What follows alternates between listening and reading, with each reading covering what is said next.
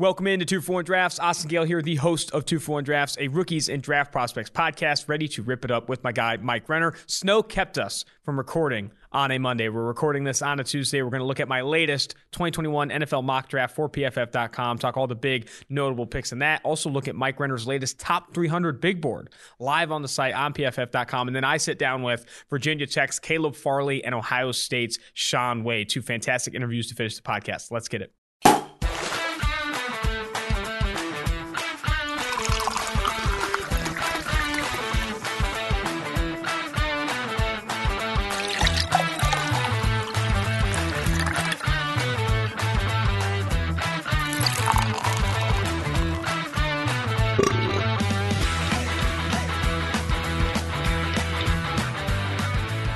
The snow could not keep us down for long, Mike. We are back in studio here in Cincinnati, ready to record 2 for 1 Drafts. The Monday episode is much anticipated, too. We got Caleb Farley on this episode. We got Shaun Wade on this episode. My latest mock, your big board. Like, there's a lot of good content on this episode. It just sucks it had to get delayed. I know. The snow was pretty brutal. Like, getting here even today on a Tuesday was not the best experience in the world. I will say that. I had to pry open the gate to our garage by myself. It was unpleasant. I mean, producer Mike Quinn had to risk his life. We're walking distance to the office. Like he still drove, but Mike Quinn has to drive here. He risked his life to get here. So we definitely appreciate that. The first 95% of the way in was fine. It's just trying to find a parking spot in downtown Cincinnati with the snow is brutal. Yeah. Especially when our driveway isn't clear. No, it's a disaster. It's a disaster here at the offices. Definitely need to open up with a handful of things. I got the story about my dad and the pit bull, but before we get into that, there's some Cincinnati news. Yeah. Pac-Man Jones knocked out a bouncer. How did you first find out about this story? I wake up Monday morning, my friend here is a cop in town, to a text saying Pac-Man Jones just knocked out the bouncer at Clutch. Clutch is like a new bar that opens in OTR, honestly, like 3 blocks from where we are right now. We're very close to where Pac-Man Jones, to where the scene of the crime. And to set the scene for Clutch, too, it's a bar in OTR, downtown Cincinnati, that I think doesn't believe in COVID. Yeah. Because if you walk in there, if you see people waiting in line, there is no one in mass. Everyone's just having a good time. Say club in quotation marks. Yeah. And actually, the guy who runs it lives in my building. Oh, wow. And the guy who's the GM there lived across from me before he moved. So I know the people that are in charge of it. Maybe not the most upstanding of individuals there. I know someone who was arrested there on Friday night too, this past week. Oh, that's right. But Pac-Man, I awake to that text. I see he sends me a Snapchat of some things happening at Clutch, and then Pac-Man goes on to tell the story on Pat McAfee show that day about what happened, and it completely contradicts the TMZ report the next day about what happened from an eyewitness account, which is not too unsurprising given Pac-Man's history. We got to get Pac-Man Jones on the pod. We need to hear his version of the story. I still haven't been to Clutch for obvious reasons. It doesn't look like a good place to go. He follows me on Twitter. I should just hit him up. There we go. Yeah. There we go. That's called connections, baby. I did shop with him at a bar a couple years ago. You called him the best man cover corner in the NFL. Him and Revis. We need to get him on the podcast. That's incredible. All right, the story I wanted to rip today, bringing my dad back into the conversation. So my dad has this pit bull. His name is Cheech. And to set the stage for this pit bull, he's one of those dogs that looks and is menacing as hell. My dad trained him to be a monster. You know, like that Bill Burr comedian, that episode where he says the dogs embody your own personality. My dad would wrestle this dog to be the alpha male every night, and it became a monster. Yeah, you're not supposed to do that. You're not supposed to do that. So this thing, if there would be times where I forget my keys and have to get in through the back door, you start hopping the fence, it starts gnawing on the cement steps behind you. It's legitimately it's a psychopath. Anyway, this dog, however, is very friendly to people. It knows. It is very friendly to people, knows. People it doesn't know, it's not great. It's not friendly to any animal. Doesn't matter if it knows it, doesn't matter at all. It'll attack any animal. Yeah. One day, my grandma, who lives with my dad, it goes outside to smoke and forgets that Cheech was left in the house. Sometimes he'll sleep outside or whatever. Forgets that Cheech was left in the house, and you just leave an inch of that door open, he'll bolt out if he sees something. And then there's this lady walking her small little poodle-looking dog. Poodles are big. Like a little Shih Tzu. I don't know what dogs are. I know what dogs are, but I don't know a lot of dog types. My dad was coming off a pretty big bender and was in bed naked with this girl, one of my stepmoms, one of the proud. He's naked in bed and hears Cheech bolt out and my grandma scream, and then he hears the lady scream. Dog comes barreling down. My dad has remember talk about my dad, mechanic. He has 6 cars outside. She grabs her dog, scoops her up, and Cheech is jumping to go get him. She sets the dog on the car. She's setting him on top, and she's trying to keep him from getting attacked while the dog is not attacking her. He's trying to jump on the car to just eat this little Shih Tzu. We'll call it a Shih Tzu. My dad comes barreling out. Think about this. My dad comes barreling out naked, sprints down the stairs, probably still drunk or a combination of crossfaded, comes down, sprints out naked, and tackles the dog. Not tries to no, I feel like there were better solutions in place. You did not have to do it. He tackles the dog and UFC fights it to the ground. And the way he describes it is he's on the ground naked, wrestling Cheech, who's a big, thick pit bull, and screaming at this random lady to run. And she's not. She's frozen. She's doesn't know what to do. And he's just run. And then apparently she eventually starts scooting away. And then he has to carry Cheech back into the house. But it's another one of those ones where think about it from her point of view. She's just walking by. This pit bull comes out. This naked dude tackles him, screaming to run. She tells the same story on a different podcast. And it's probably incredible. Why does he have an Austin tattoo also? She's probably thinking. Yeah. She saw the tattoo and was wow, this guy's made bad decisions in the past for sure. But was it a legal hit? I mean, this is a football podcast. It was a legal hit. It was a legal hit, not an unnecessary. He calls it a Ray Lewis tackle. Nice. Ray Lewis, by today's standards, probably had some tackles that maybe didn't. No, true. No, Ray Lewis was a monster back in the day. It was definitely a Ray Lewis style hit. Let's get in the podcast here. No more Pac-Man Jones. No more Austin's dad and Austin's dad's stepmom / dogs. Let's talk my mock draft. And we're going to kind of shift roles here. Since I wrote this mock draft, you're going to read host picks. Role. Yeah, you're going to play the host role. Read picks 1 through 5, and we'll touch on some of the notables, some of the analysis, and go from there. Go ahead and rip this mock. Yeah, let's touch on it. Worst mock ever already, I can tell. Number 1, Jacksonville Jaguars select quarterback Trevor Lawrence out of Clemson. Number 2, New York Jets go Zach Wilson, the BYU QB. No surprises yet. Number 3, here we go, Eagles fans. Justin Fields, Ohio State. They trade up the Eagles with the Dolphins. That one's interesting. Number 4, QBs 1, 2, 3, 4 for the first time in NFL history. Atlanta Falcons select quarterback Trey Lance out of North Dakota State. And then number 5, Bengals dream, Penei Sewell drops in their lap. I did number 5 for Quinn and Quinn only. Yeah. Penei Sewell, that situation is a dream scenario for the Cincinnati Bengals. And I think it could happen if we do see, like you said, for the first time in NFL history, 4 quarterbacks go back to back. Let's talk about the elephant in the room, or the most obvious kind of outlandish, not outlandish, but outlier pick compared to other mock drafts. The one that's going to get you death threats. Yes, I did get death threats. Let me preface it with this. We had this mock draft come out yesterday, and I have obviously the Philadelphia Eagles trading up to go get Justin Fields. There are literally Eagles fans, and I've talked about NFL fandom on this podcast before and how psychotic it can be. Yeah. Eagles fans asking for my address to send me bombs. Multiple ones telling me how much Jalen Hurts squats. One of them said, "Do you realize how much does he squat? 600 plus pounds, according to multiple sources." He did win a Texas weightlifting title back in high school. Someone said, "Do you not realize how tough Jalen Hurts is?" Someone said that. The lead then DM. He can handle some competition. Exactly. So let me talk about this pick overall. Obviously, Philadelphia Eagles fans are reacting insanely. The most common feedback I got was, "Why would you not just try to build around Hurts? Why would you not just try to build around Hurts?" And I said, that is a strategy you can take. I said there are 2 strategies really that the Eagles can take right now. Yeah. None of which involve Carson Wentz. I think at this point he is being traded away. Chicago is the favorite. Indy's a close second. The highest bidder is going to get Carson Wentz, whether that's 2 firsts, a first and a second, or 2 second rounders. I think 2 second rounders is what I'm hearing. I could see that happening soon. So either way, you're either building around Jalen Hurts with the draft capital you allocate from the Carson Wentz trade, or you're using that draft capital to try and make an upgrade at that position. There isn't a single analyst in the country that would say Jalen Hurts is a better prospect than Justin Fields coming out. Not at all. I don't think there's one. I'm hopeful to find it. I don't think it's close. And I don't think it's close. There's a reason Jalen Hurts went in the second round. Yeah.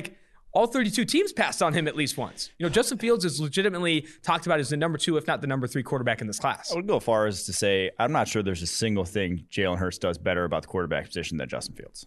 That's a quote graphic. Social team is jumping on that, my friend, and I love it. Either way, those are 2 strategies. And the Eagles fans that DM'd me and the ones that I did respond to, I said, one is building around Hurts, one is trying to get aggressive and get better at the quarterback position. The Hurts one, I feel less confident in because I do feel like the probability that he develops into a top 10, top 5 quarterback is lower than the probability that Fields does, regardless of supporting cast. So they go up, use the Wentz deal plus the number 6 pick to go grab Justin Fields before the Falcons can take him, because I do think they're thinking about quarterback in this class. Yeah. And bringing in Justin Fields, the number one counter argument is, after what about building around Hurts, is he'll have no one. You can't build around him. I'm telling you right now, the number 6 pick by itself and even the 2 picks you get in the Wentz trade are not bringing this Eagles team enough to make them uber competitive with Jalen Hurts under center. I'm sorry. And you don't have to immediately trade Jalen Hurts away. You can keep him to compete. You can have him compete with Fields and Hurts here. And if there's any team in the NFL, if there's any fan base in the NFL that should understand the value of quarterbacks, it's the Philadelphia Eagles. Because Carson Wentz, the worst quarterback in the NFL last year, at his lowest perceived value, is probably going to get multiple picks, multiple top 50 picks in exchange for his services. Yeah. Think about what you can get for Jalen Hurts if he plays a handful of good games ahead of Justin Fields, or vice versa. The quarterback position is too valuable to pass up on. Still priors.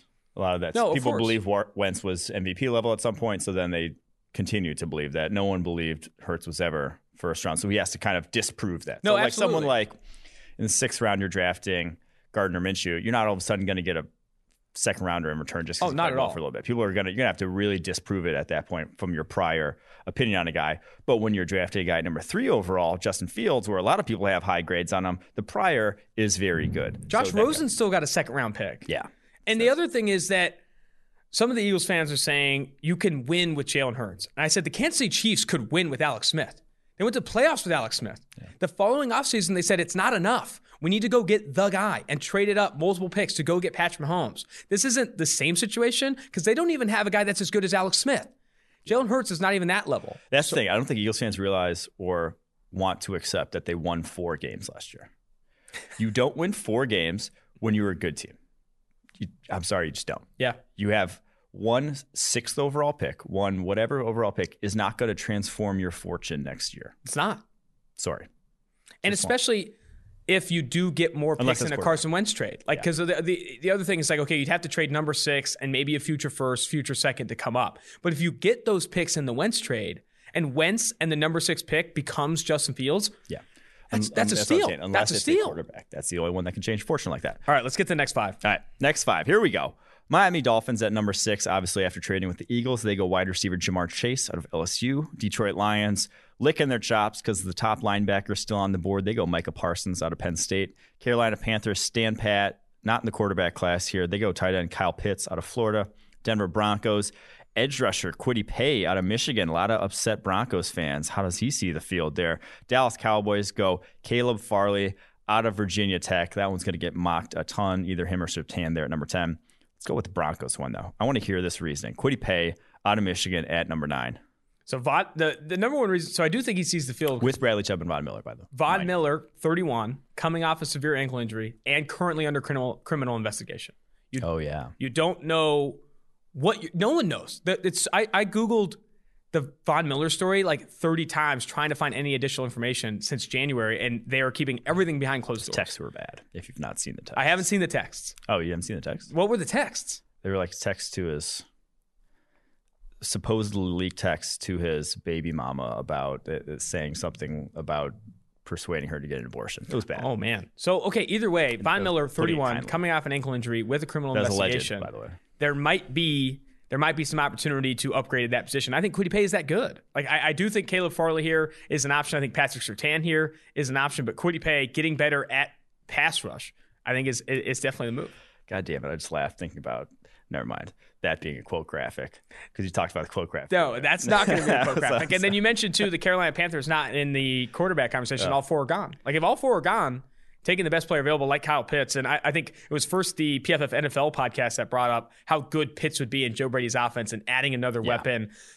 Are you going to win the big dance with Teddy Bridgewater and all the weapons in the world? Probably not. But you put yourself in this situation. You put yourself in this bridge quarterback situation. You might as well add as many weapons as possible in the meantime. And then the other pick that I think I wanted to highlight was Jamar Chase going to the Dolphins. They trade down from 3 to 6, allocate some of the capital from that Wentz trade that the Eagles sent over, and then add the number 1 receiver in this class, in our opinion, or just a top receiver, whether it's Devontae Smith, Jamar Chase, I do think is a monster step in the right direction to building around Tua Tagovailoa, buying into this Brandon Beane level of roster development where we have the quarterback, or at least we think we do, and we're going to throw the kitchen sink at building around him. Let's start with the wide receiver position. Let's bring in Ja'Marr Chase. Yeah, and I wrote about Ja'Marr Chase last Friday, if you want to go check it out on PFF.com. Just breaking down basically strengths and weaknesses of his game, how he wins. And for that offense, now it's obviously going to be different this year, new offense coordinator, but like with Tua Tagovailoa, I think he's their best sort of mesh with him. Now, obviously, DeVonta Smith already played with Tua Tagovailoa, but I think for how Tua Tagovailoa wins, I think Ja'Marr Chase is your best bet there at the receiver position. Let's get to the next 5. All right, next 5. That's my role, excuse me. Sorry. I get to say that. All right, number 11, you have the New York Giants going wide receiver Jalen Waddle from Alabama. Steal. 12, 49ers getting Devon Smith. Typo there on the website. Devontae Smith from Alabama. That's your job. Number 13, we have the Los Angeles Chargers going Rashawn Slater, Northwestern. Love that fit. Minnesota Vikings getting offensive tackle Christian Darrisaw out of Virginia Tech. And then 15, New England Patriots, Christian Barmore, defensive tackle out of Alabama. And Patriots fans everywhere just let out a collective sigh. They're really upset with that pick. Yeah. I didn't get any bomb threats like I did from Philly for that pick, but they're not happy. They're too like high off the hog. They're still fat from all the wins, so they can't be that mad at all the championships. There probably isn't a fan base in the NFL that is. But they're just like annoyed at this point that they just haven't had a good draft pick in like 3 years. I don't know what it feels like, but I'm sure it's very difficult to come out of a dynasty and feel like you can't get right back in it. You know what I mean? Like other fan bases are way used to being bad. Like so many fan bases over the past 10, 15 years have been bad at least 1 or 2 seasons. Mm-hmm. The Patriots simply have not. Like they have been good even when Tom Brady was hurt that entire season. They went 11-5. Like getting adjusted to your roster is bad, your quarterback is bad, this isn't good is not going to be easy. But starting with Giants picking Waddle over Smith. He's ranked higher on PFF's big board, and I also think adding some speed is big for that Giants receiving core. And San Francisco 49ers fans don't like the Devontae Smith pick. They think they already invested in wide receiver. They have Deebo Samuel. They have Brandon Ayuk. But I don't think they have that true alpha on the outside that can win consistently like a Devontae Smith can. And I do think that if the San Francisco 49ers are going to buy into this fact that we're winning with Jimmy G, similar to the Carolina Panthers situation, if we got to try and win with Teddy B, it's like, well, you better do it with all the best weapons in the world. You're going to need a receiving core that is close to what the Dallas Cowboys have, what the Kansas City Chiefs have, and a ton of weapons. And I think adding another guy there at 12, I think the value does make sense. And there might be some people who are like, are you serious? Devontae Smith falling to 12 with Chase and Waddle going ahead? Daniel Jeremiah of NFL.com had Devontae Smith falling to 14 after Smith, after Chase, after Waddle, all the way to 14 in the Minnesota Vikings. So I do not think this is as outlandish. And we were kind of first on this idea that Devontae Smith is not the obvious wide receiver one.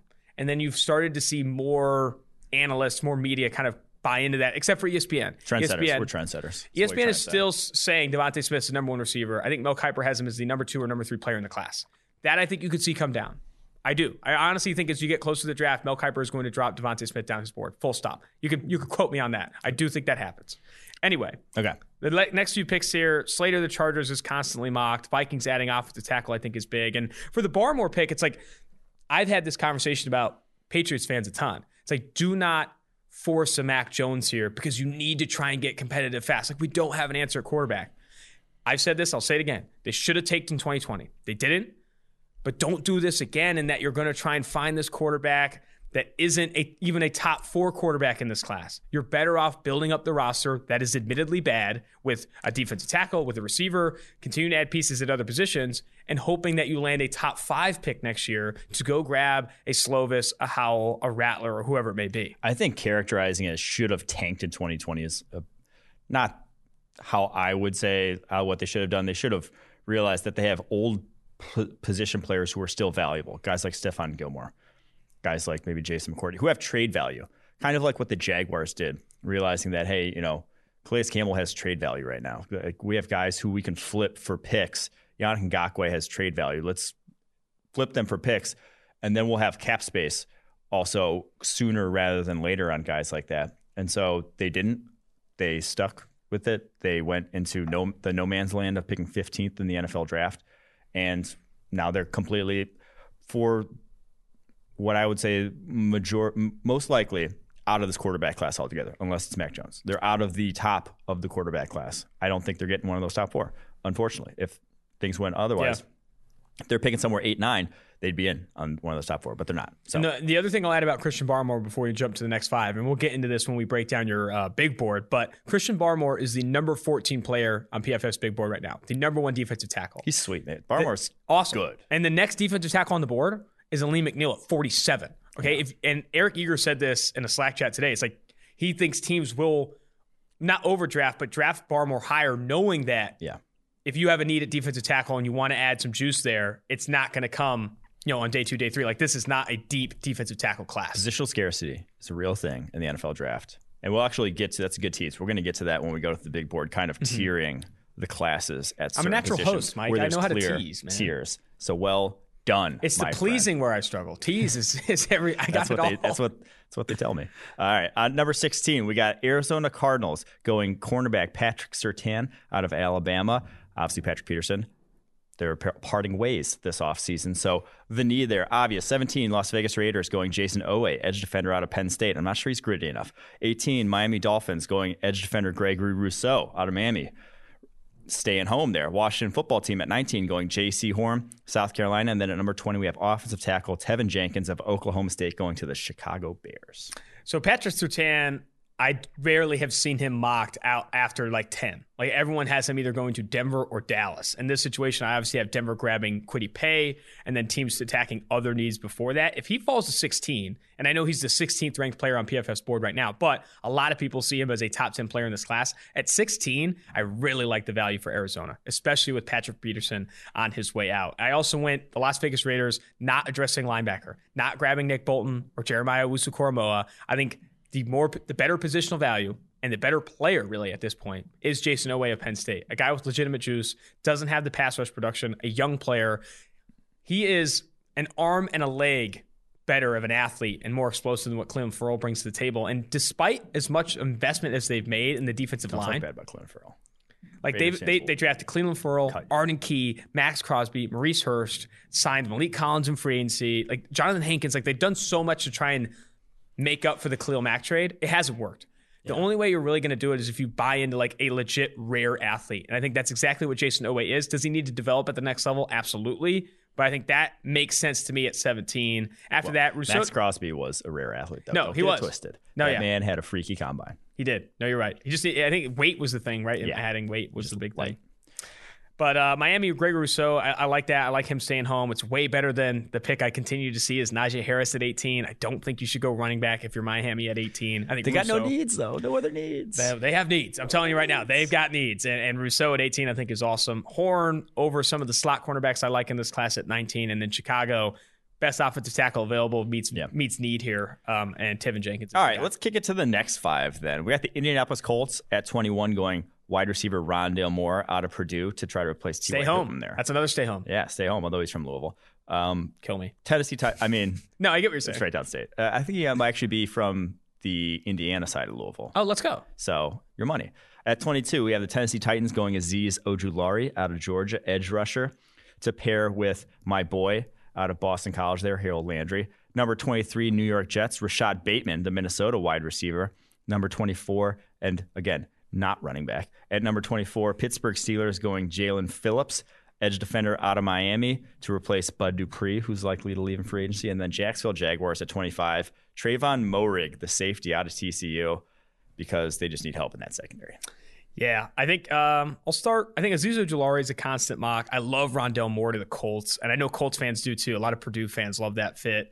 Bateman to the Jets, I think, is something you've seen a ton. Let's start with Jalen Phillips to Pittsburgh. Okay. You see a lot of running backs mocked to the Pittsburgh Steelers or offensive linemen. I do think that offensive tackle or edge is the play for Pittsburgh with where they're at and where we think the draft does fall. I think they can get a very good edge defender or a very good offensive tackle in this class at 24. You don't have to force a quote-unquote need at running back. And as for Jalen Phillips, Alex Highsmith, though, as a rookie. Like, he was No, I do too. And I do too. And you don't have to start Jalen Phillips out of the gate. You know, if you want to give Highsmith the opportunity to start or say they do re-sign Bud Dupree, What they want is a consistent cycle of really, really good pass rushers. Yeah, and they love those athletic freaks on the end. You got TJ Watt, Bud Dupree, Highsmith, and you add Phillips in there. Like, that's a rotation that keeps this defense from regressing as far dominant as people D-line. Holes in the secondary get kind of covered up a little bit there. And Phillips is rare, man. We're working to get him on the podcast, and I talked to Gregory Rousseau about him, and like, he's rare. I also talked to... He tweeted me last Friday when I tweeted about Trevor Lawrence. Who did? Jalen Phillips. Oh, nice. He's active on Twitter. I also talked to Osa Odigizua, who was a former teammate of Jalen Phillips when he was at UCLA. And he says they're workout partners at Exos in, I think, somewhere in California. And he says he probably outlifts him, but Jalen Phillips is like one of the fastest players at his size he's ever seen. Yeah. Like, I honestly think that Jalen Phillips is going to get slept on in this class, or at least was. Now, I think consistently getting mocked at the back end of the first round. I feel confident in that. And then a quality tease. I talked to Trayvon Moehrig recently. Goes number 25, the Jacksonville Jaguars. For the same reason Barmore is going to be coveted highly. Moehrig, I could see coveted really highly. I think he's the best free safety prospect in this class, and I don't think it's close. And I think he can play a lot of different things as well. Shots fired at Andre Cisco. Shot fires at Andre Cisco. But right now on PFF's board, courtesy of you, Trayvon Moehrig, he goes by Trey. He let me call him Trey, so either way.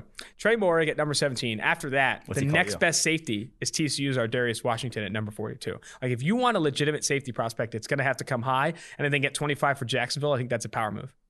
I can get on board with it, because we'll talk about this later. Safety is a valuable position. Versatile safety in today's NFL has a ton of value, in my humble opinion. Let's read the bottom 7. But, all right, last portion of the mock. Cleveland Browns linebacker. Everyone's got them going linebacker. Jeremiah Owusu-Koramoah out of Notre Dame. Baltimore Ravens, Elijah Vera Tucker out of USC to fix that offensive line. New Orleans Saints going quarterback Mac Jones out of Alabama. I do love that fit. I wonder if he falls all the way to them. Green Bay Packers going Kadarius Toney, wide receiver out of Florida. Gotta love it. Wide receiver, not really going to happen, but still gotta love it. Number 30, Buffalo Bills going Asante Samuel Jr. out of Florida State. I could actually see that. Number 31, Kansas City Chiefs going Dylan Radunz. Radens. I fucking bad. Out of North Dakota State, the offensive tackle / could play interior offensive line for them early. And then Bucks going offensive tackle Samuel Cosmi. Let's start with that one. Yeah. That one jumped out right away because they just signed Donovan Smith to a deal. And now they got Tristan Wirfs. Donovan Smith, I think, could be a cap casualty this offseason. If they look to sign Levante David, they can save a decent amount of money. Oh, no, $14 million in cap space with zero dead cap if they release Donovan Smith. Ooh. Should they do that? They just won a Super Bowl with Donovan Smith.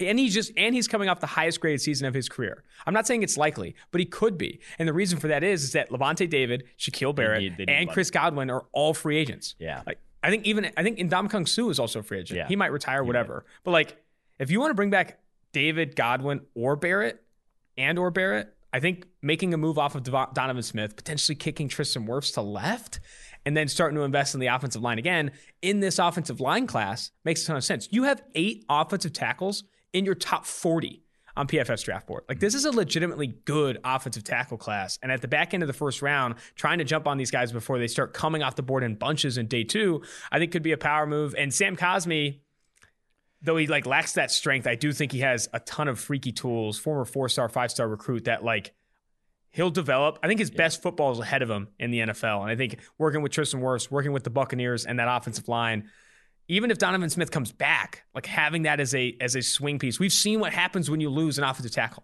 We've seen what happens when one gets injured and you have to play in the Super Bowl. The Tampa Bay Buccaneers saw it firsthand. I like Cosmi as a value there at 32. All right. Other one I want to touch on, Buffalo Bills. Give me the rationale here for Asante Samuel. Because I'm a big fan. I love Asante Samuel Jr. I think he belongs in the first round. I think the Buffalo Bills do a really good job of developing cornerback talent. And as much as I like, Josh Norman, Levi Wallace working opposite of Tre'Davious White, I think trying to get better at that position every year is smart. As much as you like that. As much as I like it. Well, I mean, being kind of sarcastic. I do think that they need to get... Okay, this is following the Tampa Bay Buccaneers model. Continue to get better in the secondary. Yeah. You could like Levi Wallace all you want. Like him as your second or third or fourth cornerback and watch your secondary improve. Like I said, whether you like the options you currently have, continue to get better when the value makes sense, specifically here with Asante Samuel Jr., is how you make a legit top-end secondary in the NFL. I'm working on a theory that I need a name for.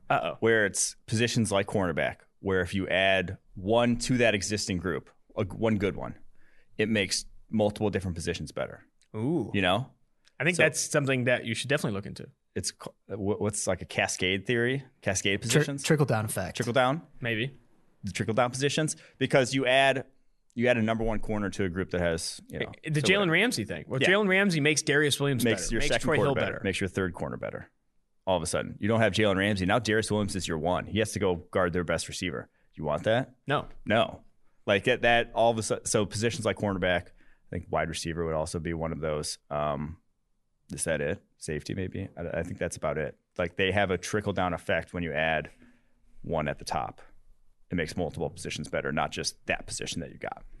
It's a good working theory. I struggled with figure it out. Keeping Kadarius Toney in the first round. I think I could see him slip to the top of day 2. But for the Green Bay Packers, who have like such an obvious need for that kind of role in their offense, like they don't. Well, don't tell that to Packers fans. In addition to a need at wide receiver, like throw that. I'm saying they have a need for a guy that is a gadget player. Like they need a slot that can do fancy things after the catch and be their screen guy. Like Devontae Adams is best utilized in the role he currently has now. Like I would not put Marquez Valdes-Scantling, Equanimeous St. Brown, Robert Tonyan, like these other pass catchers in any role that Kadarius Toney will play. Bringing him in adds legitimately another dimension to that offense. Trickle-down effect. Trickle-down effect. Either way, that's my mock draft. If you hate it, please DM me a bomb threat. I'm sending out addresses for free. I know where he lives. You can ask me. Okay, perfect. All right, host roll, back to you. Back to me. Let's go over the big board. So the way I wanted to break this down, and then we'll go big board, and then we'll jump to the interviews after this. The way I wanted to break this down was look at it by position group and start to kind of evaluate or tier the big board, knowing that you have overall ranks for these guys and also their ranks in the class. So I want to start first with the linebacker class. And if you want to check out the full big board, all 300 names, go to pff.com. Google PFF Big Board. You'll find it. It's all there, all clickable to our draft guide, like a lot of cool stuff there on pff.com. But for linebacker, it starts with Micah Parsons, the number 6 player in the class, according to PFF's big board, according to your big board. And then after that, there's this tier of Jeremiah Owusu-Koramoah, Nick Bolton, and Zaven Collins that rank at 19, 22, and 31, respectively. But all 4 of these guys, even though those 3 guys are in a tier by themselves, all 4 of these guys are going to be used completely differently. The closest thing is probably like Zaven Collins and Micah Parsons. Yep. But talk to me about the different roles these guys will play within their tiers. Yeah, that's the thing. I think Parsons obviously has the most complete skill set of the bunch, where it's just that's your quintessential Mike linebacker in the NFL. He can do the things that Mike linebackers have done for the last 50 years. You feel good about him doing that. Maybe he's not Isaiah Simmons, where you can have him go run to deep middle safety and he can not look out of place. But that's not the most valuable part of playing the position, in my opinion. Jeremiah Owusu-Koramoah is more closely related to that, where he can do all those different coverage things, not look out of place, but the man's never played between the tackles. Now, at times he will be there in Notre Dame's defense. He's played slot corner more than he's played box. Yes. His role was more closely related to an NFL slot corner than it was to an NFL linebacker. Then Nick Bolton is, again, that's your middle linebacker. Between the tackles at Missouri, feel good about him doing all that thing. So you're going to put him in the slot and let him go one-on-one with the wide receiver. You don't want that. If that's a role in your scheme, if that's what you're going to ask your linebackers to do, don't draft him. I don't, in the first round at least, maybe in the second round, but that's not where you want him. And then Zaven Collins is kind of like a different role altogether, where it's if you're blitzing your linebackers, if you are spot drop zoning your linebackers to where he can just close windows with his length and his wingspan, your money. That's what he can do all day, every day. And so how you rank these, we rank them in a vacuum based off of theoretical talent, which is difficult. Mm-hmm. How you rank these on your board as an NFL team is going to be based on what scheme you play and what you're trying to run from your middle linebacker. So it's going to be all jumbled up. This could be completely different on all 32 boards across the league. The teams might not even have some of these guys on their boards because they won't fit into their scheme. So, but I do think those 4 are quite clearly, Parsons, like I said, in the tier of certainty by himself, but then the 3 after that, if they go to those roles, they'll be productive players. The other 2 linebackers I want to talk about on your board in interesting levels of the board are number 45, LSU's Jabril Cox, the former North Dakota State linebacker that transferred to LSU, had a very good season, specifically in coverage for the Tigers, and then went to the Senior Bowl and was hands down the best coverage linebacker at the Senior Bowl down there in Mobile. He's at number 45. And then at number 62, I know one of your favorites, a former 5-star out of Cincinnati, went to Ohio State, Justin Hilliard, who played some edge at the Senior Bowl, played some off-ball at the Senior Bowl. What are those? Where are you at with those two prospects? Obviously at 45 and 62, but do you like them as these values on day two? He's probably the most complete athlete at the position. Hilliard? After Micah Parsons. Oh, okay. In terms of like size, speed, quicks, explosiveness. Like he is exceptional. But torn bicep in both arms. Torn meniscus. His injury history is disastrous. Yikes. 5 years at OSU, never played more than 221 snaps in a season. You go flip on the tape this past year, though. He was hands down their best linebacker at Ohio State. The game against Alabama in the national championship game, he was the only difference maker on that defense. He was the only guy really doing much of anything on that defense. But old injury history, got to vet that. But talent level, you're not going to find a guy with his talent level usually where he's going to end up coming off the board in this draft. I lied. Two more linebackers. Okay. 85, Jamin Davis of Kentucky, and at 89, Chaz Surratt of UNC. I've seen Jamin Davis mocked in some first rounds. Like some guys are considering him top 32, top 40 player. And then Chaz Surratt, I think we've settled in a good place on Chaz Surratt. Originally, there was some hype about potentially becoming a first rounder, but the arm length measurement was a concern. He looked out of place in Mobile in some bits. I do think Chaz Surratt as a round 3, round 4 target is making a lot more sense. So talk to me about Jamin Davis and Chaz Surratt. So this is kind of that's like cashing this linebacker class in terms of guys I think could actually be like difference makers. After that, you have guys who can play in your defense, but I don't foresee any of those guys really ever being true plus linebackers at the position. So that to me is it. Davis, long, athletic, just played spot drop zone in Kentucky, though, a real simplistic role. Don't really know what he can do with coverage because of that. And then Chaz Surratt, we've talked about a bunch. The best blitzer in this like draft class after Micah Parsons, that guy flies downhill, reckless as can be. Just still not up to speed at the position yet, though. It's just still former quarterback. Cannot read. His run reads are a disaster. I believe he can get better. I do too. I think the personality is that the improvement we've already seen is there with him. It's just it's not. If you're throwing him in the middle of your defense year one, I think you're gonna have a bad time. UNC's Chaz Surratt, I think, will outperform his draft position. How well he outperforms it will be the ticker. Will be everything. Because I do think he likely goes on round 3, round 4. But of any linebacker draft in that range, feel that he will outperform his draft position if he does get drafted. That's what I'm saying. Like that's the end of guys who could be difference makers. Because he very well could. Right now, he's probably not. A group of receivers now. I want to talk about the receivers on your draft board. You have a total of 7 in your top 32, which obviously factors in positional value. You won't see a lot of boards like that. But there's this first tier. Class, though, shit. I think the best way to talk about these guys is a tier. It is who do you want? What do you want at the position? What fits in your offense? It is not this guy's better than this guy, better than this guy. It is a tier. Jamar Chase. I really hate that I've had to argue that it sucks. Jamar Chase is so much better than Devontae Smith. It's really not. It's just that's how the board shakes out. Mm-hmm. So number 4, you have Jamar Chase. Number 7, Jalen Waddle. And number 8, Devontae Smith. All guys inside the top 8. All really talented receiver prospects. Guys, you're buying into having a ton of success in the NFL. And guys where, you could wait to the second to get a good wide receiver. That's been proven on countless occasions over the past decade. But you're not going to get skill sets that these guys possess. You can get good wide receiver, but these are rare skill sets. Jalen Waddle is a rare blend of speed, quickness, and ball skills. Devontae Smith is a rare natural receiver. Jamar Chase has rare play strength for the position. Those are traits you just won't find in the second round. You can find good players. You can find maybe a Rashad Bateman, who's a quality receiver, but it's not going to be the same skill set. And now that's going to be a value proposition that is going to be whatever falls in your heart, whatever you truly believe in your heart. But these guys are damn good. That's a tier of its own. After that, you're not getting that all-around profile. This second tier I think is interesting from number 18 to number 32. At number 18, you have Rashad Bateman of Minnesota. At number 21, Rondale Moore of Purdue. Number 27, Ole Miss's Elijah Moore. And number 32, Kadarius Toney. Yes. Bateman, he's just good at all the things that create a good wide receiver. Running routes, getting off the line of scrimmage. Catching the ball. Catch radius. That's a big.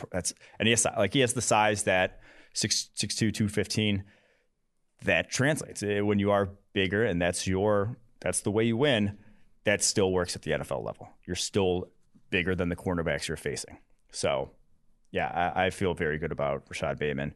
Rondale's the one on this list that I'm just like, damn, I don't know. You're buying into a freak of nature athletically and what he can do from a not just speed perspective. He ran 4.33 coming out of high school. The guy is strong as hell. He is about as strong as a small receiver as you will ever see. Contact does nothing to him when he's running his routes, but the routes he's running are slants, pop screens, pop passes.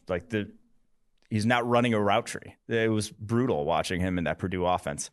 A guy you wish they're just trying to get him the ball, though. Yes. He's their best player. He's their best player Purdue's had in freaking 5-10 years. Yeah. It was find a way to get him the ball. Don't ask him to do anything complex. We just need him to have the ball. It's like basically that worked. I mean, when he came back to Purdue from that injury in 2020, he was finishing games with 11 to 15 targets every single time, and all of the average depth of target of 3 yards. Yeah, but that's in the NFL. That's not going to be. You don't just get one guy the ball. No one's that good that they can just break tackles every single time after the catch. That you're going to trust that. So you can have a role like that in the NFL, but I'll tell you what, that role is not going to have 10 to 15 targets. Yes. So he really hasn't proven it, but I'm going to buy in on what he brings to the table physically. Elijah Moore is a much more proven all-around slot receiver. He's done all the things you want to see from a slot. Just like I said, I don't think he's at the level of Rondale and what he can do physically. And then Kadarius Toney is a freak of nature after the catch. Just route running is darn near non-existent. And not even like Rondale Moore, the routes he does run, he runs crisp well. Kadarius Toney is still kind of freelancing the routes he does run. You're just going to have to reel that guy in, but the tools are there to reel in. But then that's kind of the receiver class in terms of that tier 1 of guys real safe about. That tier 2 of guys who can be uber productive. And I believe they will be uber productive, but maybe just need a role. They're not going to be your all-around, do everything type of receivers. And Elijah Moore, already a friend of the podcast, was on a previous episode, and Rondale Moore will be on the podcast in future episode. We have him booked. Going to talk to him very soon. All right, let's jump to the edge class now, because I think you have 5 edge guys ranked inside the top 28. But you've said this 1,000 times. Everyone's edge rankings are going to be different because it is a pick your favorite flavor. It's Baskin Robbins in this class. I think you've even said that. Kwity Paye right now is your number 1 edge defender at 11, friend of the pod. Number 20 is Jason Oweh of Penn State. Number 23, Gregory Rousseau of Miami, Florida. Number 25, Azeez Ojulari of Georgia. And then 28, Miami, Florida's Jalen Phillips. We've talked to 3 of those guys, Paye, Rousseau, and Ojulari. Love those guys. Let's start with Paye, and why is he the number 1 edge in your opinion? Paye and Oweh, the reason why they're 1-2, they're too freaky to fail. They are too absurdly gifted athletically and physically, and what they have to rush the passer, that it'll get there. It's not there yet. It's not there yet for any of these guys, though. Really, Ojulari is the most advanced one in this class. And he's 240 pounds. He has the serious, and he's not even necessarily as explosive as either Paye or Oweh in terms of just his get off. And those guys are doing it at 265 and 255. Those guys are 15, 25 pounds on them. So Paye and Oweh, just the freakishness and the fact that they've already graded out fairly well. We saw improvement distinctly in Paye from 2019 to 2020, even though it was only 4 games this year. We saw distinct improvement in Oweh, especially in the running game this past year and how he played and used leverage on the line of scrimmage from 2019 to 2020, from part-time player to full-time player. Yeah, he didn't have a sack, but he still graded out well as a pass rusher, over 80, better actually than Yetur Gross-Matos did a year ago. So, and a much, much better athlete. Now, that's why I feel year 1, I'm not sure any of these guys come in year 1 look like Chase Young. I feel fairly strongly that none of them will, in fact. But year 2, year 3, year 4, the light switch flips on for some of these guys. For Paye and Oweh, you can be talking about top 5, top 10 type of edge defender in the NFL with how, like I said, freaky the skill set they bring to the table is. Does the edge group kind of die after this? I know Ronnie Perkins is a guy you really like, and that's currently, I think, ranked 61st on your big board. I know, but is there any guys that you really like after these 5? Because I think there is this drop-off in overall athleticism and production at the edge defender position. Yeah, I like Carlos Basham, out of Wake Forest, Peyton Turner out of Houston as your bigger, might be run first edge defenders early in their career, may not, and more like not pocket everyone's pushers. Cup of tea. I just don't think either of those guys are ever couldn't be top 5, top 10 edge rushers in the NFL. That's not the skill set they have, but they can be consistent pocket pushers and edge setters. That can be what you can get. I think Ronnie Perkins from Oklahoma, who's 61st on our board, Joseph Osai from Texas, who's 65th on our board, and I'd even throw in Joe Tryon from Washington, who's all the way down at 86 because he really is he's too far off. Have the physical skill set to be productive in the NFL. They have the tools. You just have more question marks about them and how they'll translate. This is an exciting position group to highlight on your big board. It's the offensive tackle class. And we brought this up in the mock draft, but deep. 8 offensive tackles inside your top 40. Number 4, Penei Sewell of Oregon. Number 12, Rashawn Slater of Northwestern. Number 15, Christian Darrisaw of Virginia Tech. And then I'll kind of tear this one out. Then it jumps down to number 26, Tevin Jenkins, Oklahoma State. Number 34, a big riser after the Senior Bowl, Dylan Radins of North Dakota State. Sam Cosmi of Texas at 36. Alex Leatherwood right after him at 37 of Alabama. And then Walker Little at number 40, the former Stanford offensive tackle. Start with those first 3, because I see some interchangeability in people's rankings with those first 3. Penei Sewell, Rashawn Slater, and Christian Darrisaw. So the tier I would go is Sewell own tier. He's his own tier. Fair. And then Slater, Darrisaw is its own tier. So that would be like a tier 2. I just feel really good about Darrisaw at tackle. I feel really good about Slater on the interior at tackle. I still think he'll still be very good. He's a very safe bet. He's not particularly strong and his arms are short. So there's like power rushers will likely give him issues. So he'll likely just have issues throughout his career with guys who are long arm power rushers, the Aldon Smith molds of the world, if you will. So love this tackle class though, because that group of 26 to 40 is rare to see that many guys in that range. To have 5 guys from 26 to 40 on our board, it doesn't happen a lot. You don't have that kind of depth in terms of guys who have already put on quality tape. That doesn't even include Elijah Vera Tucker from USC, who people can see also as a tackle, played tackle this past year, or even Jalen Mayfield, who people are kicking their pants about playing tackle in the NFL and is in a lot of first-round mocks because physically he has it. Just we have not seen it translate to the football field of ever at his career at right tackle at Michigan. So he's actually number 70th on their board. So it is a very deep tackle class. I usually say tackles, edge, you're not going to find them outside the first often. It's just a position that goes that edge rusher, offensive tackle, teams can identify the physical tools that it takes. And it's a very physically, there's not a lot of guys that have the movement skills and the length and the size to stay at tackle and to play the edge. This class, there are a lot. There are a lot of those guys. I think you'll actually be able to find one in round 2 that can maybe step in and start for you right away, which is rare. I mean, even after that, you mentioned Mayfield. James Hudson of Cincinnati at 77. That's another offensive tackle I really like in this class.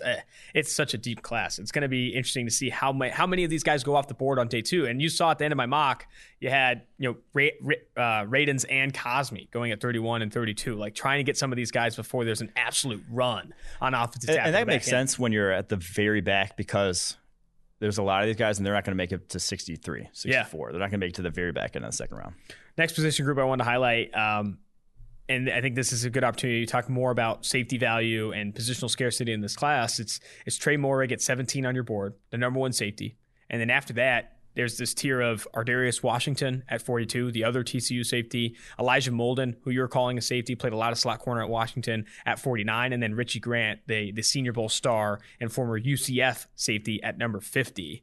Why is Trey Moehrig, an arm and a leg better than the rest of the safeties in this class? It's one, the production. He's done it on the football field already. Led the NCAA in pass breakups each of the last 2 years. And then physically, like the size, the length, the explosiveness, the speed. He's a little stiff, not quite as just an all-around athlete as you would love. There's no Derwin James coming out. That's for sure. But the safety position is incredibly valuable. To us, it is a top 5 most valuable position after quarterback in the NFL. It gets slept on by the NFL because I think there's not a lot of guys who have a versatile enough skill set to covet. Like not a lot of guys can play deep, box, slot, but the guys that can in our grading are seen as very, very valuable in terms of PFF wins above replacement. The guys that can actually make plays and do that. To me, that's Moehrig. Now, he did a lot of quarters. That's what they did, split field stuff at TCU, but it takes a versatile skill set to play off quarters and to stick with wide receivers. Oftentimes that turns into basically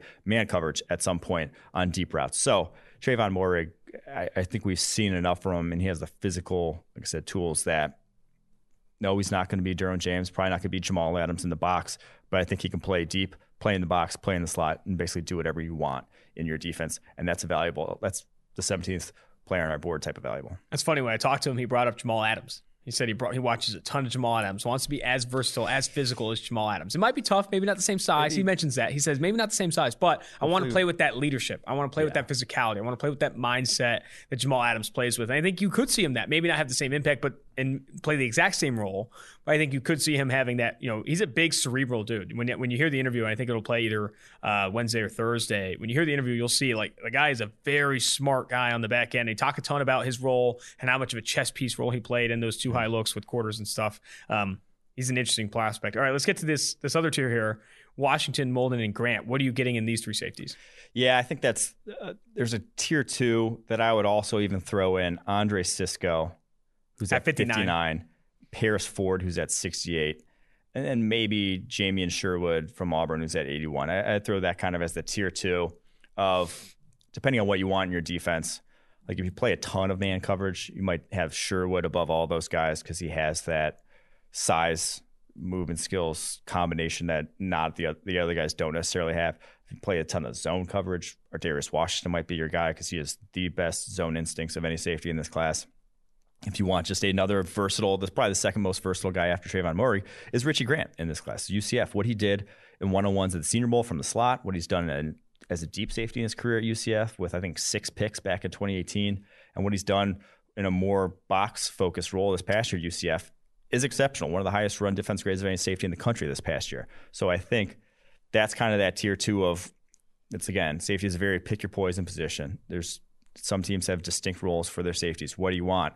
But in my opinion, Moehrig, Grant, those are the kind of versatile, maybe even Paris Ford to some degree, the kind of versatile all-around guys that can kind of do a lot of different things for your defense. Before we jump to the interviews, I wanted to finish the big board segment of the podcast with you highlighting some of your favorite guys that just didn't crack your top 50. Like some of your guys that man, it's tough to rank him in the top 50 guys you really like there. I really like Dyami Brown out of North Carolina. The more I watch him, and it's just because cracking the top 50 is tough because of the stupid route trees running there. He's just release a vertical every time. His 18.6 average depth of target.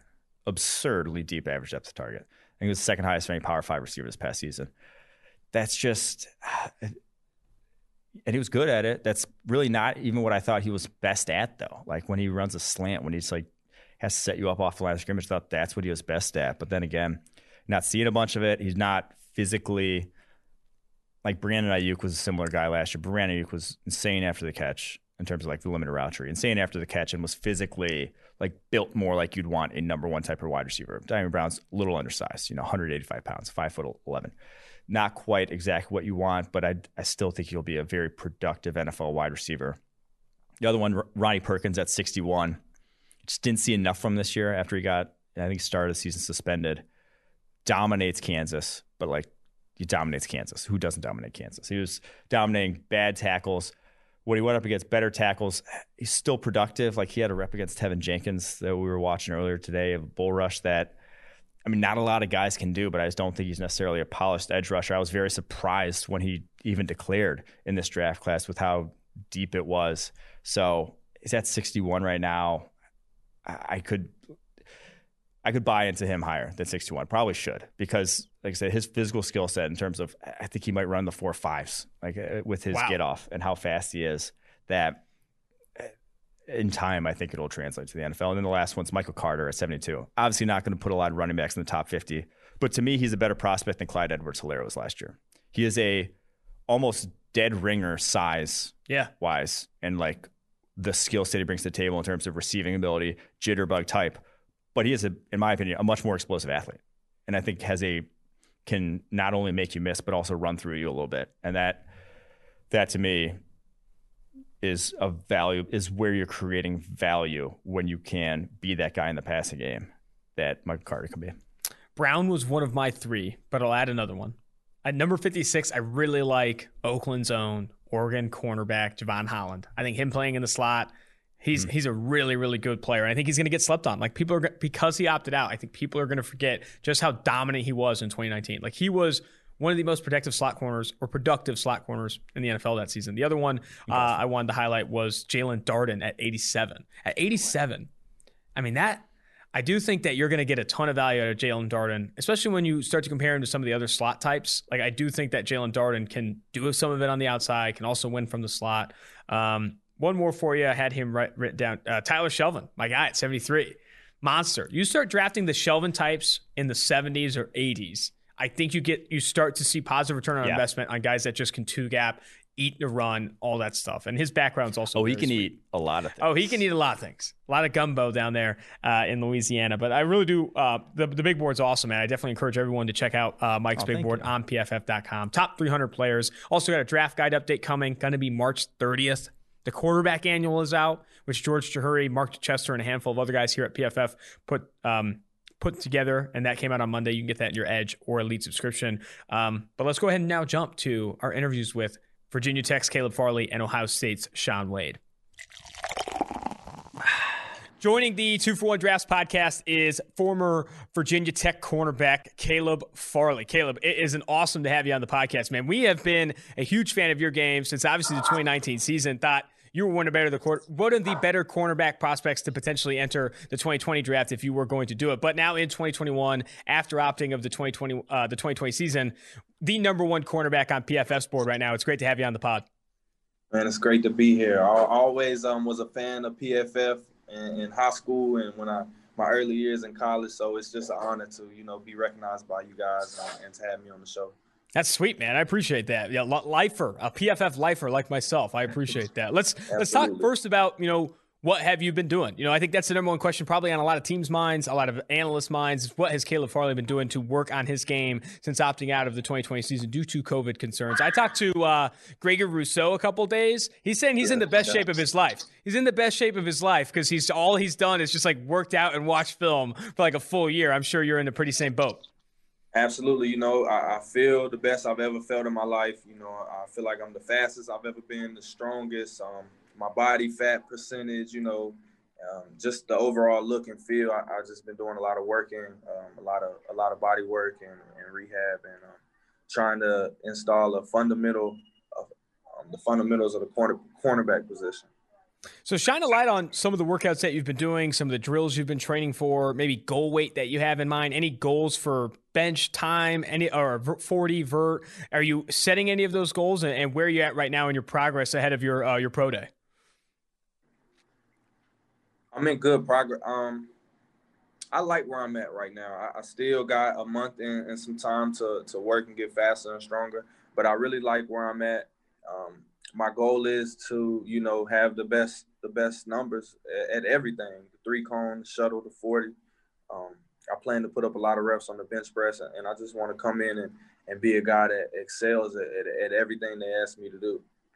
I'd be interested to know your perspective or your idea of what the most important or most representative drill, like combine drill, is for the cornerback position. I talked to Tristan Wirfs in the past, and he said broad jump is so important for offensive tackle. Explosiveness matters so much at that position. I'd be interested to know what you think, which drill best translates onto the football field when you're actually in pads playing corner. For me, I think it's going to be getting on the field, putting your cleats on and running around and showing how you move on the field with your feet, making cuts. And then when the ball is in the air, if you can attack it and show off some great ball skills, I think that's a strength of mine, my hands and being able to read the flight of the ball and attack it at its highest point. I think for a corner, that would definitely be one of the most important things I would look for. Going back to, your 2019 season, which was somewhat of a breakout season for you at Virginia Tech, you had a really good game against UNC. That was one of the tapes that I feel like is one of those banner tapes in this class for you. What went into that season and what kind of all came together for you in 2019? Because I feel like you put your best tape out that year. What do you think all came together that year for you?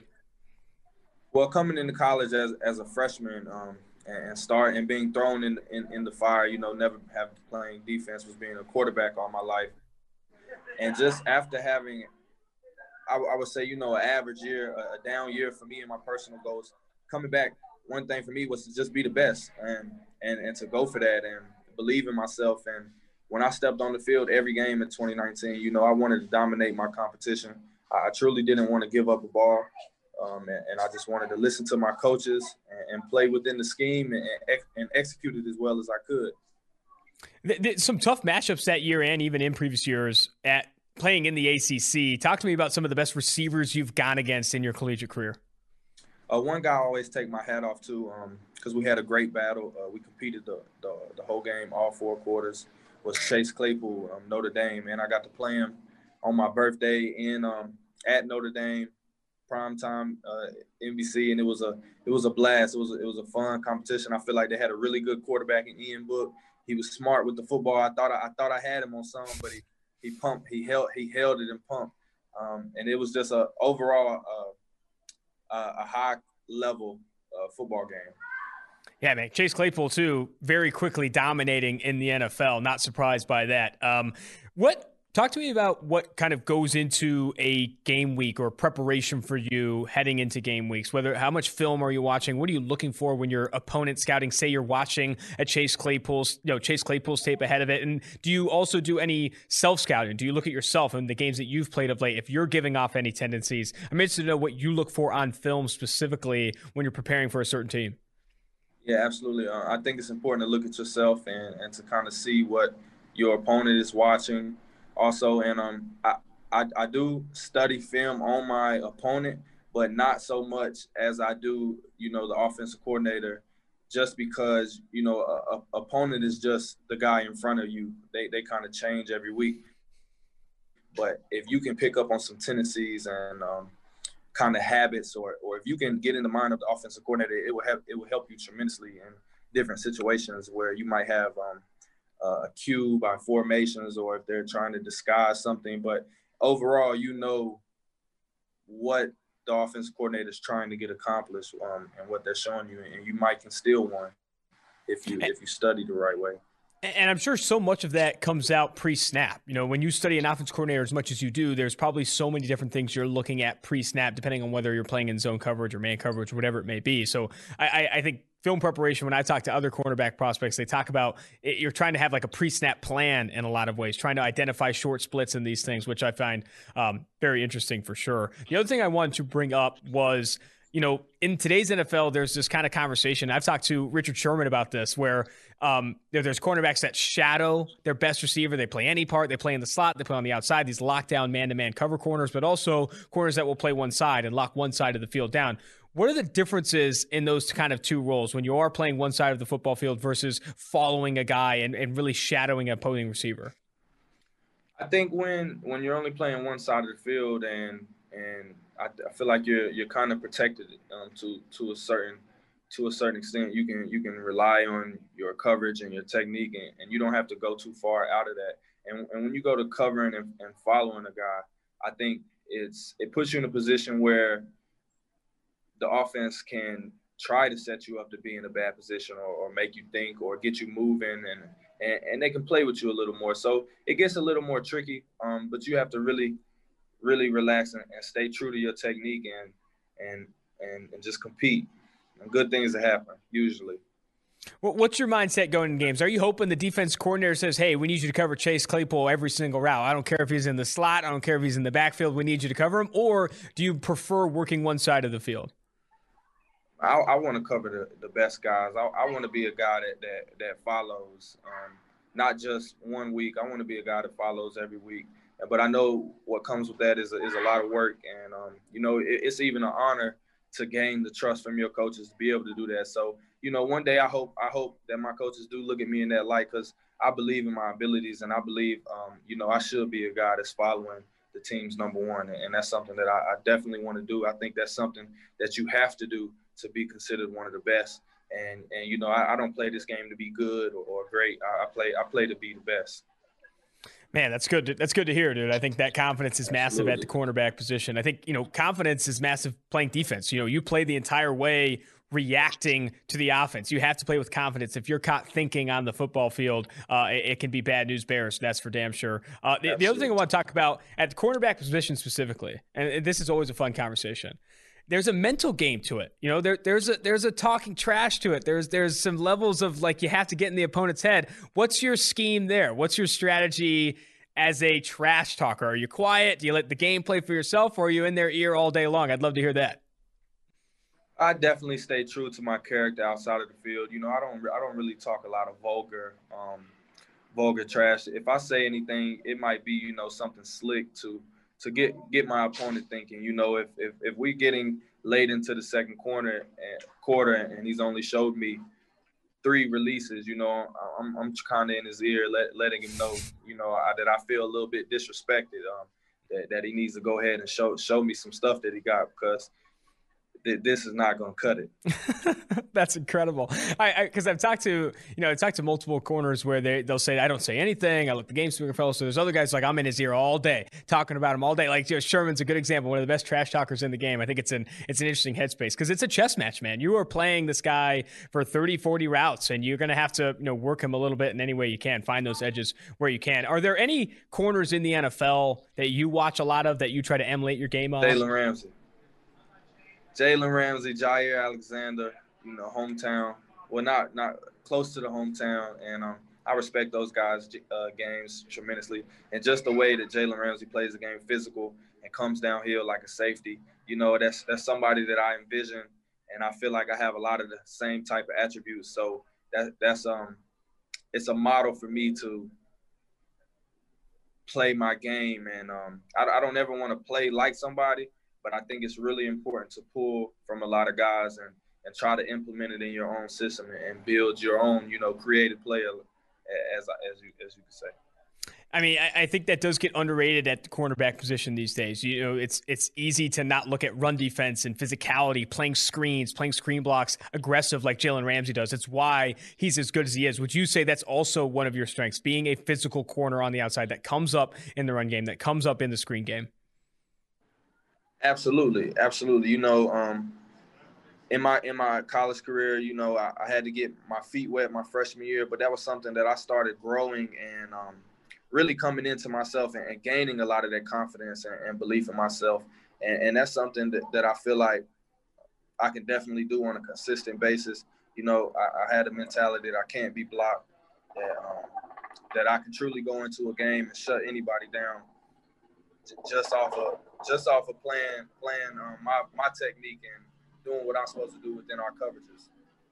What are you most looking forward to proving in the NFL? Where do you want to most improve, and what do you want to prove other people when they see your game in the NFL? Man, I feel like, I know you guys have me as CB1, but I've always felt like I've been underrated all my life. And I always feel like people been in my ear and say, you know, you're not playing nobody or this and that. And I'm just excited to finally be on the stage where, you know, they're putting the best guys in front of you. And I plan to dominate as I have, you know, to get to this point. So it's just going to be exciting. It's going to be a new experience for me. But best believe I'm going to love every second I'm out there, and I'm going to be biting down on my mouthpiece every second I'm out there. Fantastic stuff, Caleb. I really do wish you the best of luck moving forward in April's draft, during your pro day, and all those things. And hopefully we can get you back on the podcast again, because this has been great. Absolutely. Give me a ring anytime, man. Appreciate you guys. Of course, man. Welcome into 2-for-1 Drafts. Now here with Ohio State's Shaun Wade. He's there in Dallas working at Exos with Jamar Chase, Rondale Moore, and the like. Working out with some absolute monsters, dude. This just draft class is chock full of freaks, but I'm sure working next to Rondale Moore and such has got to be pretty entertaining. Yes, sir. Yes, sir. It definitely is. So what exactly are you working on right now with the virtual combine? You're probably looking forward to your pro day. Is that I'm guessing late March is maybe when Ohio State's pro day is? Oh yeah, March 30th is our pro day. Just working on different skills.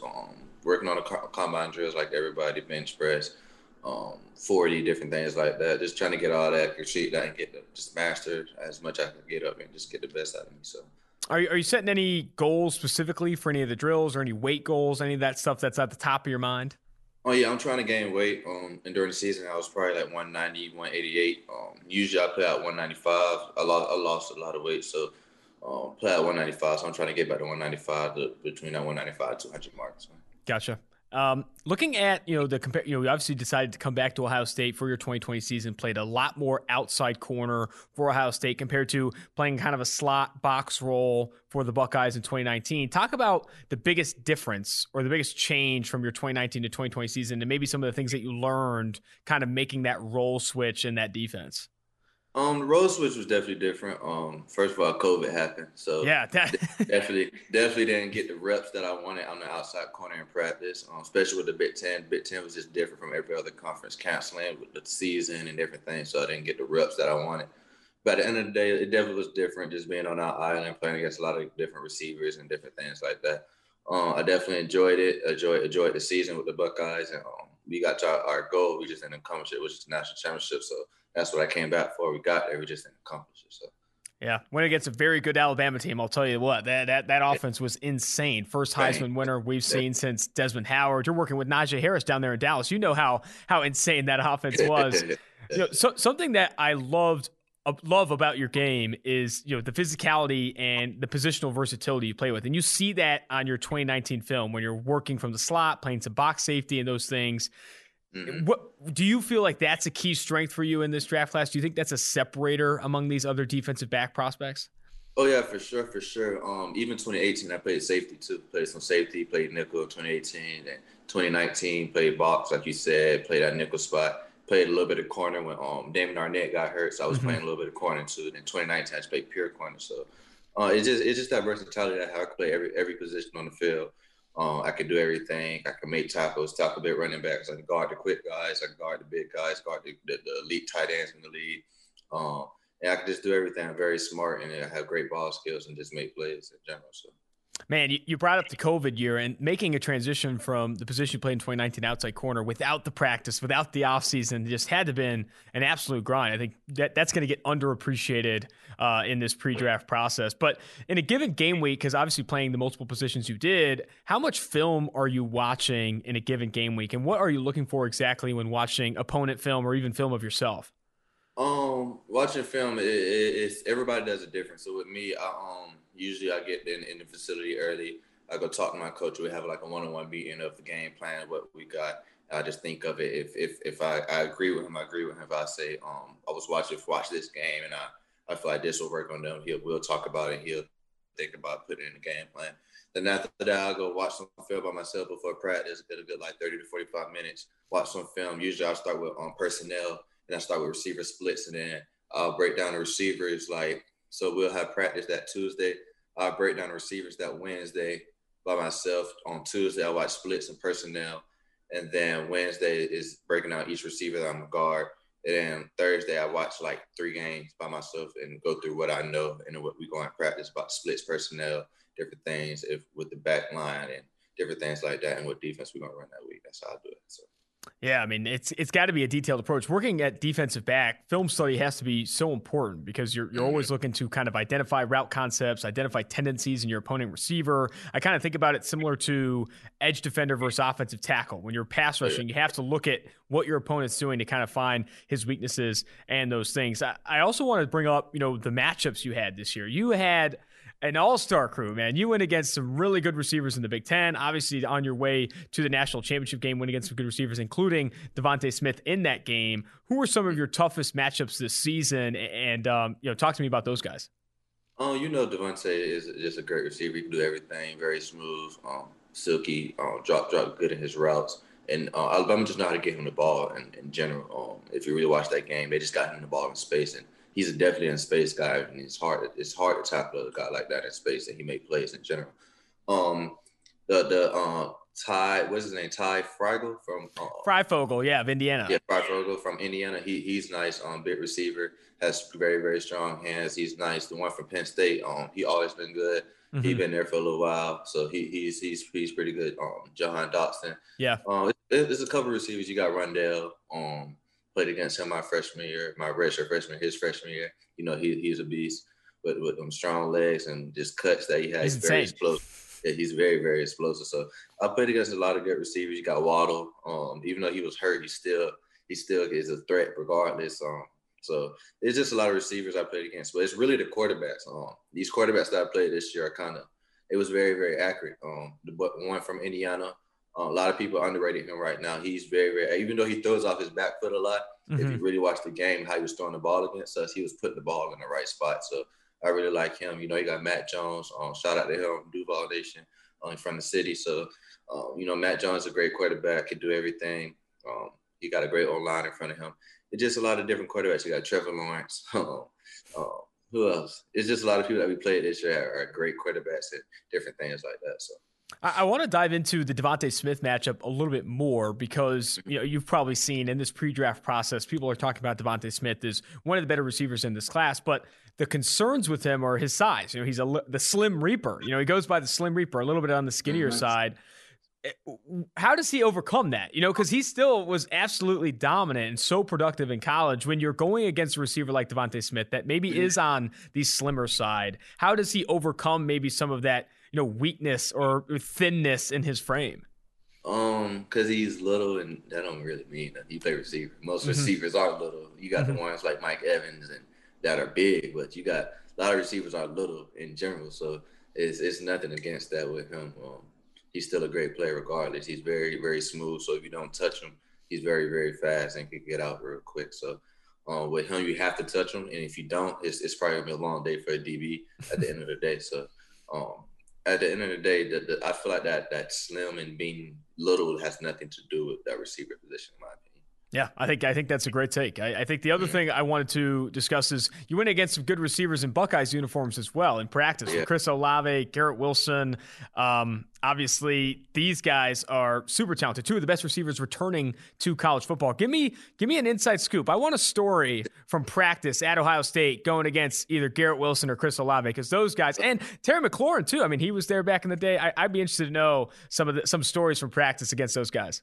Oh, I could just tell you one where they just torched the whole DB group, the whole practice on.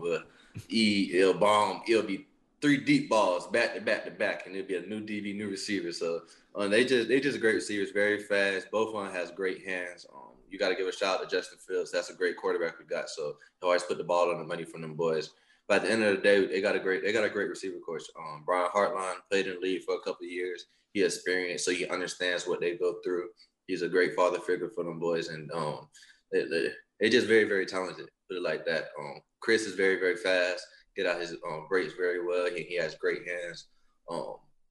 With Garrett's just a freak of nature, making possible catches, and he's just a freak of nature at the end of the day. So. And they continue to reload, like multiple 5-star recruits coming there. I mean, Ohio State's receiving core is nuts, man. I kind of want to put you on the spot and ask you who's better, Chris Olave or Garrett Wilson. It's the conversation, Sean. I need you to break the tiebreaker for me. Route-wise, I would go with that's hard. It's tough. Chris is faster. Garrett has just them elite hands, them catches, them high point catches. He catch everything. Chris is definitely faster. I really can't tell you who's better because they both have their differences. Man.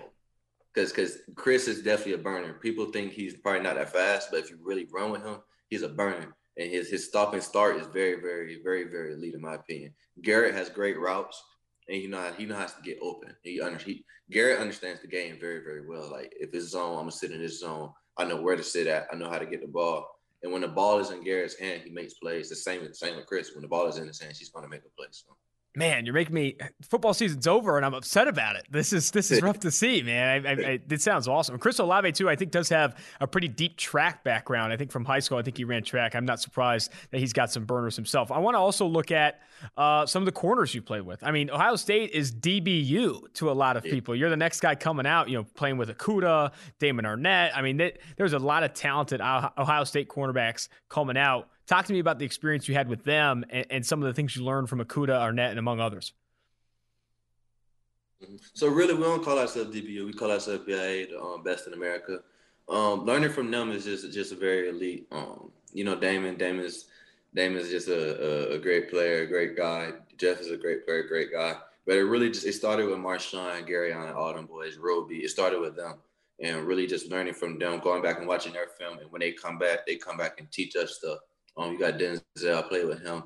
A lot of people don't talk about Denzel like that, but Denzel is a great player. He got a couple of injuries in the league, but he always making plays in the league for the Browns. So it started with them, learning from them different things. Coach Coleman is a great recruiter, and he just get the best DBs in the nation. Right now, we got a couple of freshmen. We got like 6'3", 6'4" corner right now at Ohio State. People don't know about him from Texas, and he's going to be a very, very elite. You got Seven Banks right now. You got Cam Brown. Cam Brown got hurt last year. And if you really watch the film from last year, he's going to be very, very elite. He could play that nickel position. He could play that corner position. You got Tyreek Johnson. He's from the same city, same school as me. He's going to be very, very elite. He just had a couple guys in front of him. And that's just how life is sometimes. Sometimes you got to wait your turn. So it's just how it is, how they recruit there.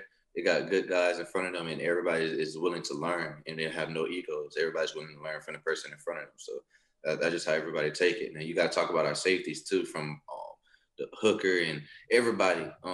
We got Lil Hook, Hooker's little brother. He's gonna be good. You got Josh Proctor.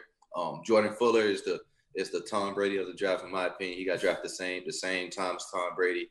You see what he's doing in the league, he's making plays for them boys. So it's just how everybody approach the game and how everybody's willing to learn and throw away their egos.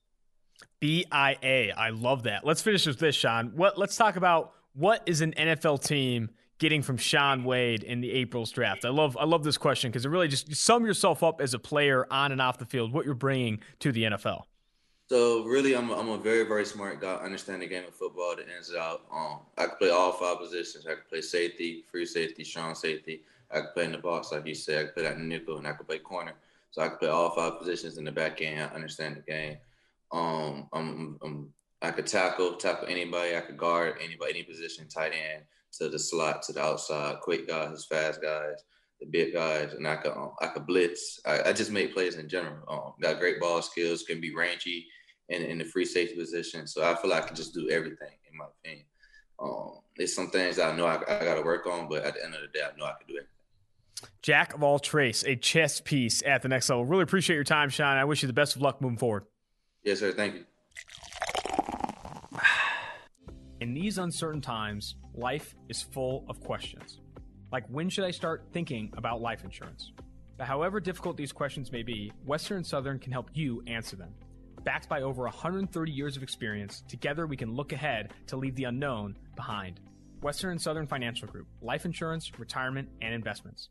Compensated endorser. Products issued by member companies of Western & Southern Financial Group, Cincinnati, Ohio. CB1. Caleb Farley.